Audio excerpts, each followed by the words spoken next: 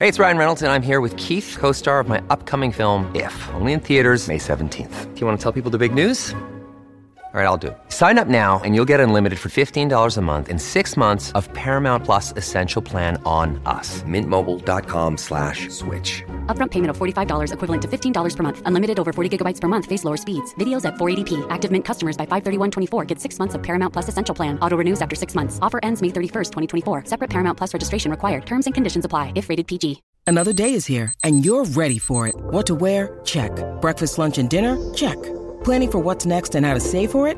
That's where Bank of America can help. For your financial to-dos, Bank of America has experts ready to help get you closer to your goals. Get started at one of our local financial centers or 24/7 in our mobile banking app. Find a location near you at bankofamerica.com/talktous. What would you like the power to do? Mobile banking requires downloading the app and is only available for select devices. Message and data rates may apply. Bank of America N.A., member FDIC. This is Optimal Health Daily, episode 1161. How often do you think about food? By Jessi Kneeland of jessikneeland.com. And I'm Dr. Neil Malik, reading you some of the most popular health and fitness blogs out there, with permission from the websites, and always with my commentary at the end. And if you want some extra inspiration in your life, come by our Instagram profile. You can search for Old Podcast on Instagram to find us, and we'll be doing some book giveaways there soon too. Now, I have another new author for you today. I'll tell you about Jessi right after the reading, but for now, let's get right to our first post from her as we optimize your life. How often do you think about food? By Jessi Kneeland of jessikneeland.com. Many of my clients spend a ton of mental energy thinking about what to eat, when to eat, how much to eat, and what all of that means for their body goals. They feel guilty, stressed, and anxious about eating too much, or the wrong thing, or something they didn't deem worth it. They track and plan, and make rules, and follow plans, all in an effort to keep their eating and bodies under control. Then they come to me, utterly fed up with all of this thinking and tracking about food, and tell me that they have wasted decades this way and desperately want to stop. They tell me they want their brains back. Maybe this is you too. Maybe you vowed to spend less time obsessing and stressing about food, only to realize you have no idea how. Turns out, it's harder than you might imagine to stop thinking about something. Kind of like when someone says, "Don't think about an elephant," and then you immediately think about an elephant. Trying not to think about food often has the exact opposite of the intended consequence. But then, how do you stop obsessing about food and get your brain back? How do you stop caring about what you eat and when and where and how much? How do you find food neutrality? The answer is that it depends. After all, your relationship to food is extremely personal, and each person's story is different.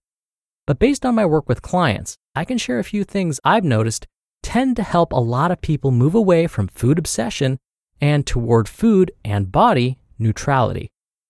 6 steps for food freedom. Step 1. Re-educate yourself about food and weight. Get educated about anti-diet culture so that you fully understand how everything you've learned about food, weight, and health has been a complete lie. This will help support you in step number 2. I also recommend the books The F-It Diet, Body of Truth, Health at Every Size, Intuitive Eating, and Anti-Diet. Note, the process of re-education about food and health can be very overwhelming, scary, sad, destabilizing, and uncomfortable, as it often requires a re-feeding phase in which you have to eat enough to undo the damage done physically and psychologically by dieting and or restricting. Be sure you have a solid support system in place as you move through this phase if you need it. Step 2. Stop dieting. It's near impossible to stop thinking about food all the time when you're not eating enough, as your re-education will make clear. So please don't try. If you're restricting or controlling food intake or are in a caloric deficit, plan on thinking about, dreaming about, and obsessing over food all day for the rest of your life.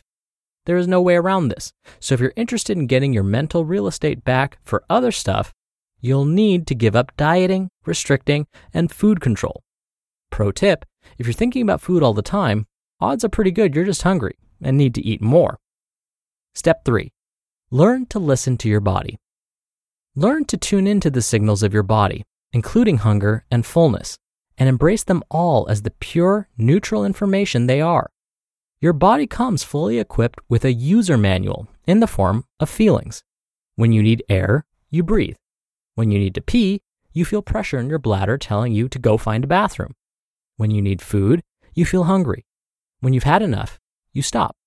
This user manual is perfectly tailored to you, which makes it a way better source of information than any external food plan. But it can be really hard to hear these signals if you've spent a long time tuning them out. And it can be even harder to trust if you've been taught that these signals are the enemy. Step 4. Dismantle moral attachment to food. Explore, identify, poke holes in, and reprogram the meaning you've attached to food, body weight, calories, body fluctuations, hunger, fullness, etc. In every single example of stuff that freaks you out about food and body stuff, there are two components: the thing itself and the meaning you've attached to that thing. Maybe you associate hunger with danger, belly fat with being rejected, a certain number on the scale with being a failure, sugar with poison, or binging with weakness. Learn to detach the story about something's moral value from the thing itself, and then dismantle and reprogram that story. Food is neutral. Hunger is neutral. Belly fat is neutral. Sugar is neutral. Step 5. Recognize that you and your body are on the same team. Get super clear on the fact that your body has been trying to protect you every step of the way, no matter what your food or body weight journey has been. Your body has been on your side, whether that means protecting you from a perceived famine by making you binge after dieting, or helping you self-soothe with emotional eating. Recognizing that you're on the same side as your body is such an important part of rebuilding trust, which gives you better access to your body's user manual. Don't forget that your mind has been on your side all this time too. If you've been feeling crazy about food or your body weight, there is always a good reason. For many of my clients, obsessing about food helped protect them from feeling their feelings or facing the scary prospect of not being enough as they were. See if you can identify the ways in which your body or your mind have been trying to protect you, even as you treated them as the enemy. Step 6. Give up the idea that there is a right way to eat. Everyone is different. Some people thrive with dairy, some don't. Some feel best with lots of carbs, some with less.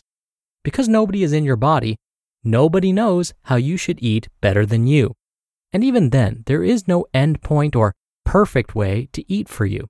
Appetite and cravings will fluctuate daily with your cycle, with your mood, with stress levels, with the season. That's exactly how it should be. There's no moral meaning attached to any of it, and there's no such thing as good food or bad food. So the best thing to do is ditch the external rules, clear out the stories about what food means, and then consistently tune in and listen to your body to figure out what works for you. If food neutrality feels like a completely impossible and faraway goal, consider the fact that the urge to eat and stop eating is as natural and self-sufficient as the urge to pee. You probably don't think much about peeing until you need to pee, right? Even if you're on a road trip and have had to hold it for so long that it's all you can think about for a while, after you pee, you just forget about it again, right? You don't ruminate or obsess. You just move on. The same thing can be true when it comes to eating. If you tune in, let yourself eat enough, and don't attach meaning to what you eat. The obsession will fade away.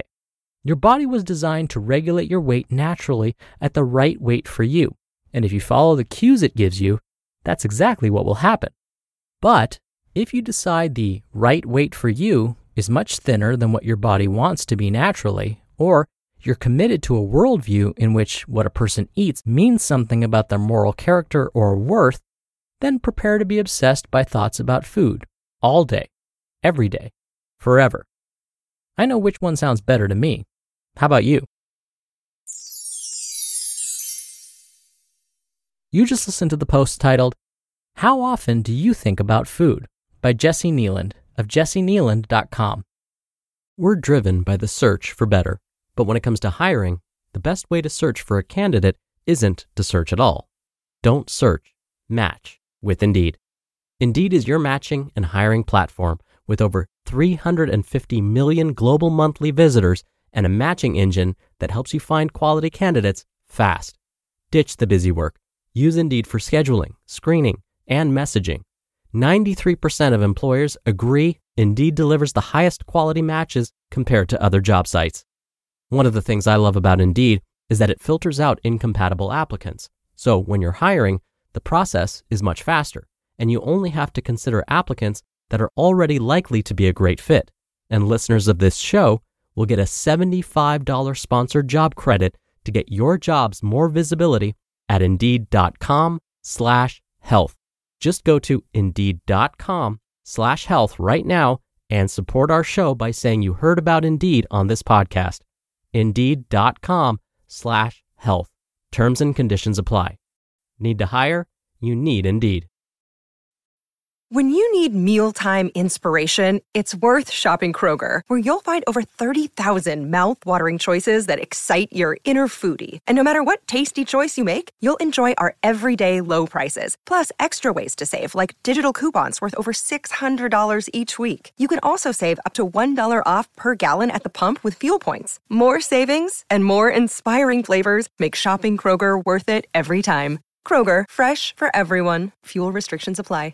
And thank you to Jessi. She's a coach, writer, teacher, and speaker dedicated to helping folks break free from body image issues and love themselves.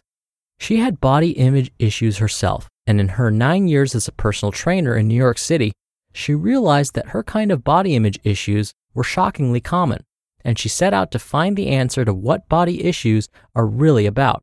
She discovered that they're always rooted in deeper mental and emotional stuff, and must be tackled on that level.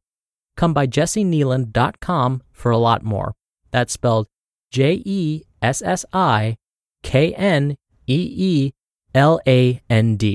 And I have that linked in this episode's description. Dr. Neal here for my commentary. I guess it would be unrealistic to have everybody think like the fictional character Cosmo Kramer from the hit sitcom Seinfeld. After ridding himself of his apartment refrigerator, long story, just another one of Kramer's harebrained schemes, and feeling hungry all the time as a result of getting rid of his refrigerator, he bragged to his good buddy and neighbor Jerry. He said, "You know what I discovered? I like depriving myself of things. It's fun." Very monastic. But when I really think about it, Kramer does kind of have a point.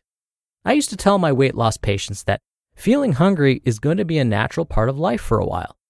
Instead of fighting that feeling or feeling as though they're less than for feeling a bit hungry, we have to find a way to quiet the feeling. We need to embrace it. Why? Well, because you're changing. You're changing your body. In order to change, you're going to have to get comfortable with a new normal. That new normal may be feeling hungry more often temporarily.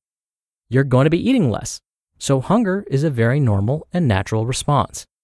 Feeling hungry to the point where you feel weak or can't think straight or can't function isn't the goal. Instead, feeling a little hungry is okay. So as Jessi said, let's try not to obsess about it.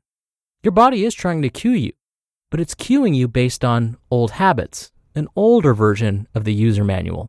We're going to need version 2.0, the new and improved user manual. Now sometimes this cue isn't about hunger at all. Maybe it's about boredom. Maybe it's about anxiety or stress. Maybe it's thirst. So let's see if we can be okay with feeling a little hungry most of the day. We don't have to think of it as deprivation or fool ourselves into thinking it's fun like Kramer did. But maybe we can think of it as the first step toward a new version of ourselves, version 2.0, and take a more neutral approach to food. All right, that'll do it for today. I'll be back here tomorrow for the Friday Q&A, so I'll see you there where your optimal life awaits.